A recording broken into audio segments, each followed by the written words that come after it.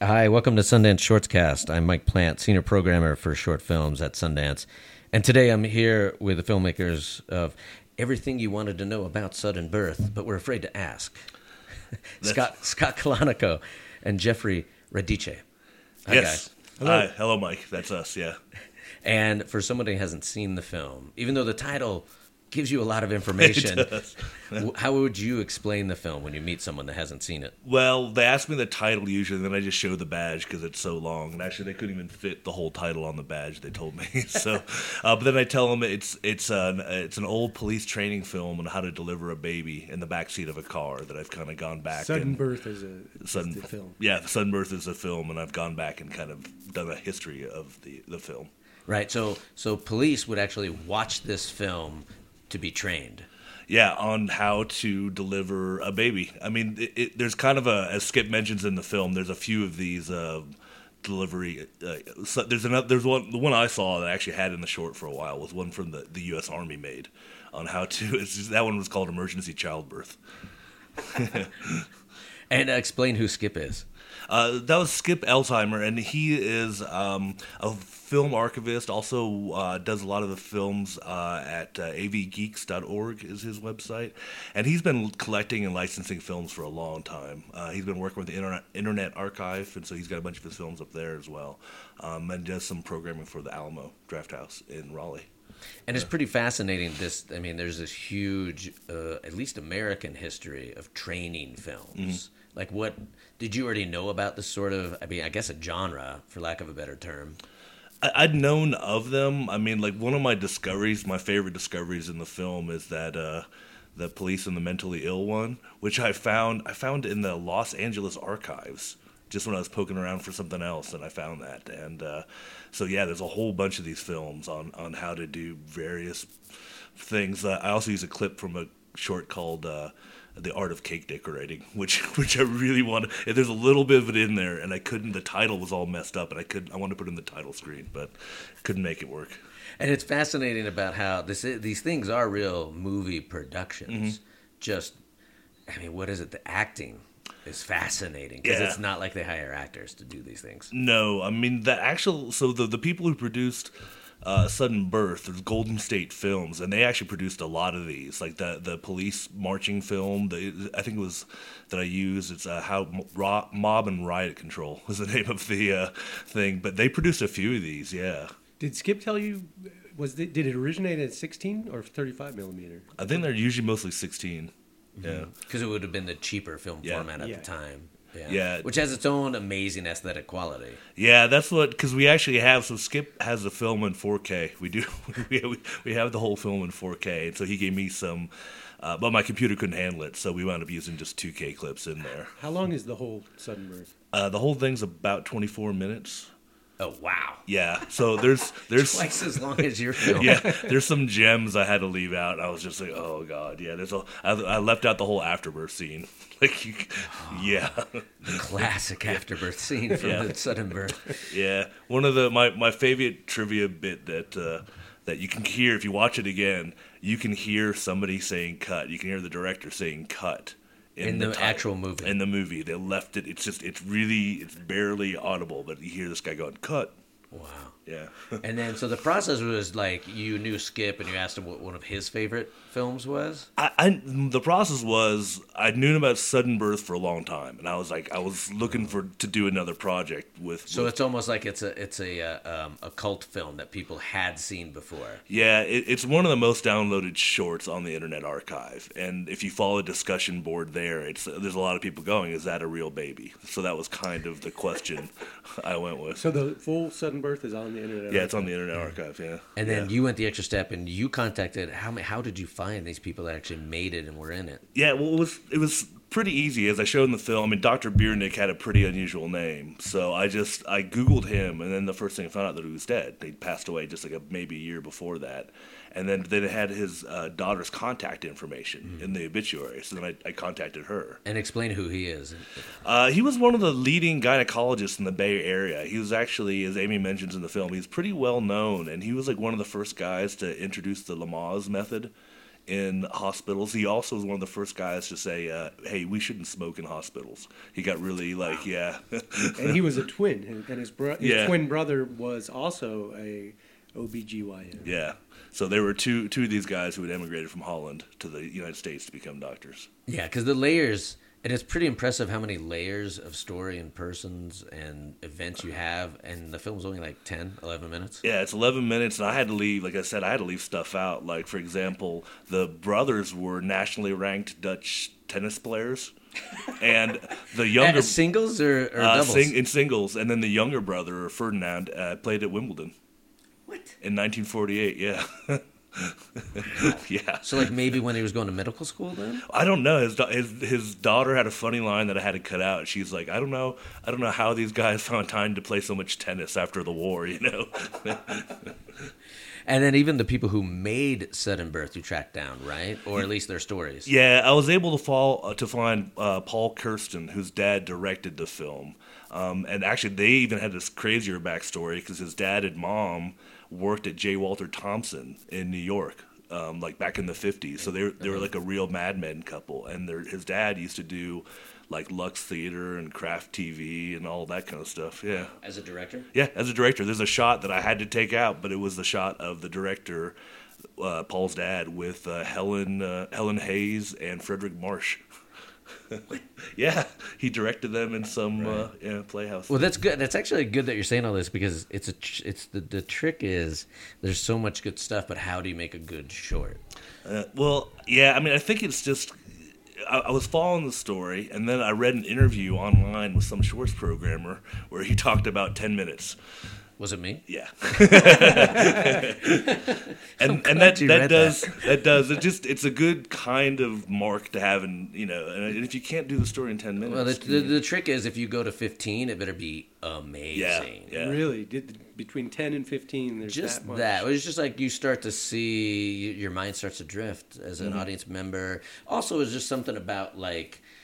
You know how it's same thing with features. Like you guys have worked on longer stuff too. It's like the difference between 30 minutes and an hour, and it's just sort of it's just sort of like same thing, 10 or 15. Can you get it all in there? Are you really giving me more stuff? And that's even if you would have added this stuff, it would have been interesting, but it kind of would have been like, okay, I'm losing track of what's really good and what's a thread. And you kept the thread going pretty well. Yeah, I mean it was just trying to cut out what I could put in there and what I couldn't. I mean I could easily do like probably a 30-minute cut of this. Would be fairly entertaining, but for festival wise, hardcore fans. Yeah, it was. Yeah. It'd be a lot more clips of Sudden Birth in there. Yeah. What and what about the baby that was born in Sudden Birth? So I've actually tracked that guy down because his mom because that's obviously that's the real mom in the film, and they kind of had an unusual name too, and they're still in the Bay Area. Like most of the people I talked to are still in the Bay Area, and I found him. And he runs like a health food store now or something, but I just never made the connection to him. And by that time, I already talked to Jonathan Deegan, who was the cesarean baby. It was a different film. Yeah. But then, so how did he feel about Sudden Birth? They love. I mean, it was just all these people. Everyone I talked to a T were so excited to talk about this. I mean, especially like Keith, the documentary filmmaker. I mean, he was a nice chatterbox. I mean, he was really excited to talk about this stuff. Wow. And that's Keith Merrill, who's an Academy Award-winning Utah native. Yeah, and also, I had to leave out stuff about him. Like, if you ever been to the Alamo or the Grand Canyon, you've seen his work because he did the IMAX movies that show at the Alamo and the Grand Canyon. Oh, right. He was one of the first filmmakers to work in IMAX. Yeah. Oh, that's so crazy. Yeah. Was there anyone you couldn't track down? Besides obviously if they weren't live. No, I think I was pretty happy with everybody I got. What was interesting is I did all these interviews in like probably a couple weeks, and then I was going back and listening to the interviews, and I had forgotten the whole In Search of thing that Jonathan mentioned. I was like, wait a minute, what? And then I went back and found the episode, and I was like, whoa. And both of you have done a lot of previous work just dealing with real people, real events. How do you deal with the weight of telling somebody's story? Yeah, I mean, I think that you have to keep in mind that the family, if it's somebody who's dead, the family and the generations that follow, you have to be really respectful of the legacy of the person. You know, so I did a feature documentary about Doc Ellis, and his story is complicated because not all of it is very pretty. Some, you know, he hit rock bottom in a way, and what was great was that the people I was interviewing his former wives, and they really opened up in a way that I never could have anticipated. In my wildest dreams, I hoped for that, but I think that you have to be extraordinarily respectful about the legacy of somebody that you're telling a story about. Yeah, I mean, I'd agree too. I mean, one of the reasons the Beernings had opened up to me was that they wanted to have their father, an extra legacy, another side of him that people didn't know about, and I was able to hopefully tell it, in a respectful way as well. Although, we all did call his acting into question. There's a love-hate relationship with that industrial acting. Yeah. Is it easy, or what are some of the difficulties of dealing with archive when you deal with somebody? Sudden birth is one thing, but you have the life story. Mm-hmm. But then someone like Doc, you have so much stuff. Like, do you guys like working with archive, or has it become even more tricky than if you went and shot stuff? I mean, I think that, speaking for Scott as well, I think we really enjoy working with archival stuff. We had got through one of Doc's wives all of this Super 8 home movies that just made the movie that I was making so much more interesting. And, so you have to constantly keep an eye out for opportunities to get pieces like that. Kind of like Scott discovered on the Internet Archive, these outtakes from Sudden Birth. Yeah, that really made the film come together, because I already I was going to do a film about this. I did the interviews, and then I was talking to Skip or somebody, and they're like, oh yeah, that Rick Prelinger has all the outtakes from that online.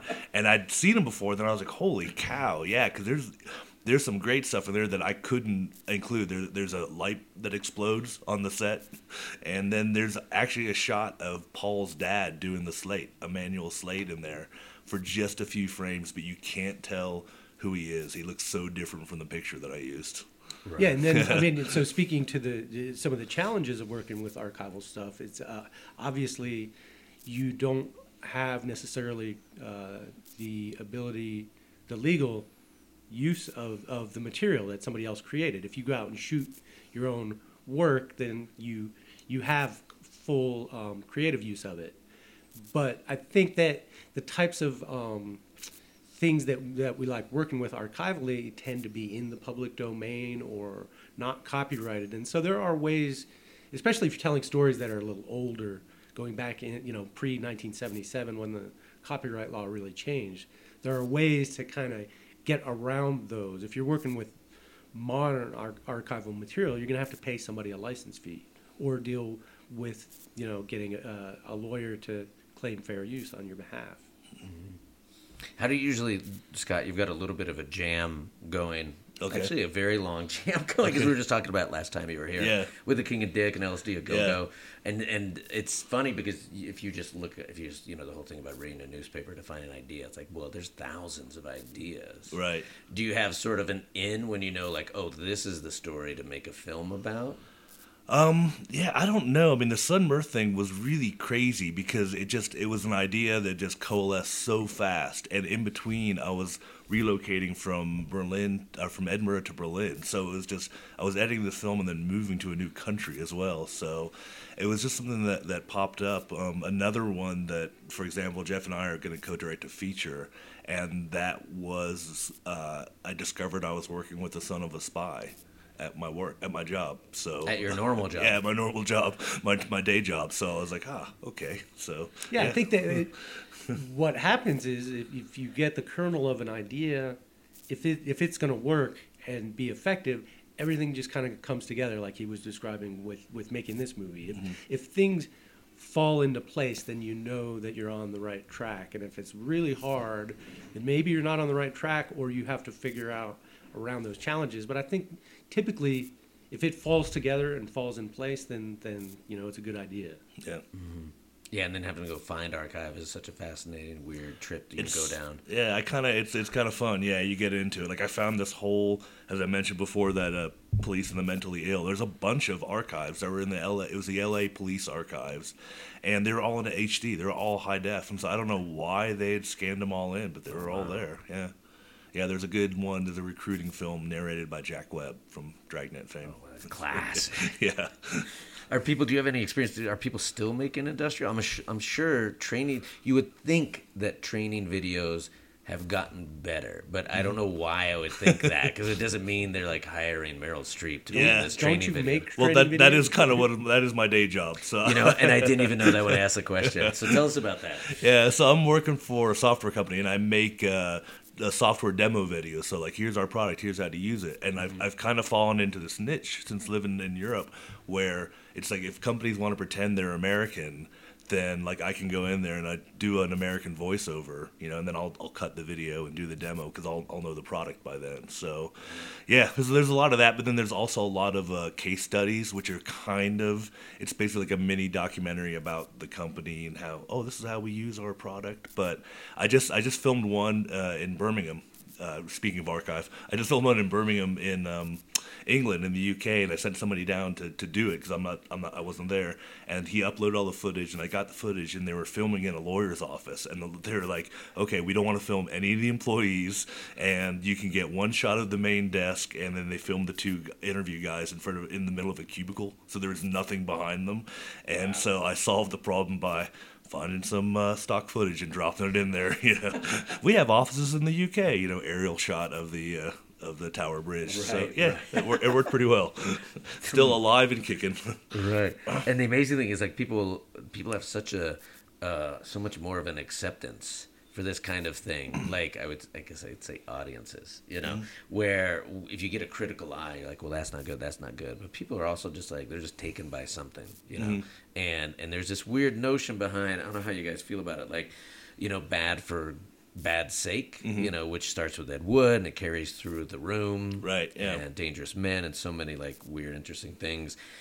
But then I always want to question it. Like, I do like outsider art and outsider filmmakers, but it's an interesting delineation between somebody that's interesting and then somebody that's really making something bad, and you're not quite sure if people are making fun of it or actually enjoying it. Yeah, it's tough, because I'd never seen The Room, but then I saw it at the Edinburgh Fringe, because they kind of show it there once a year. Oh, really? And that was like the craziest, because the audience is like full of people and they're all screaming and yelling, and so yeah. But then it's is it bad or good? And I can't tell anymore. It's not good. Yeah, it's not. But it's fascinating, because you see how an unusual person like did a great thing by completing a film. Yeah. And then it's difficult, though, because like we couldn't necessarily show stuff like that.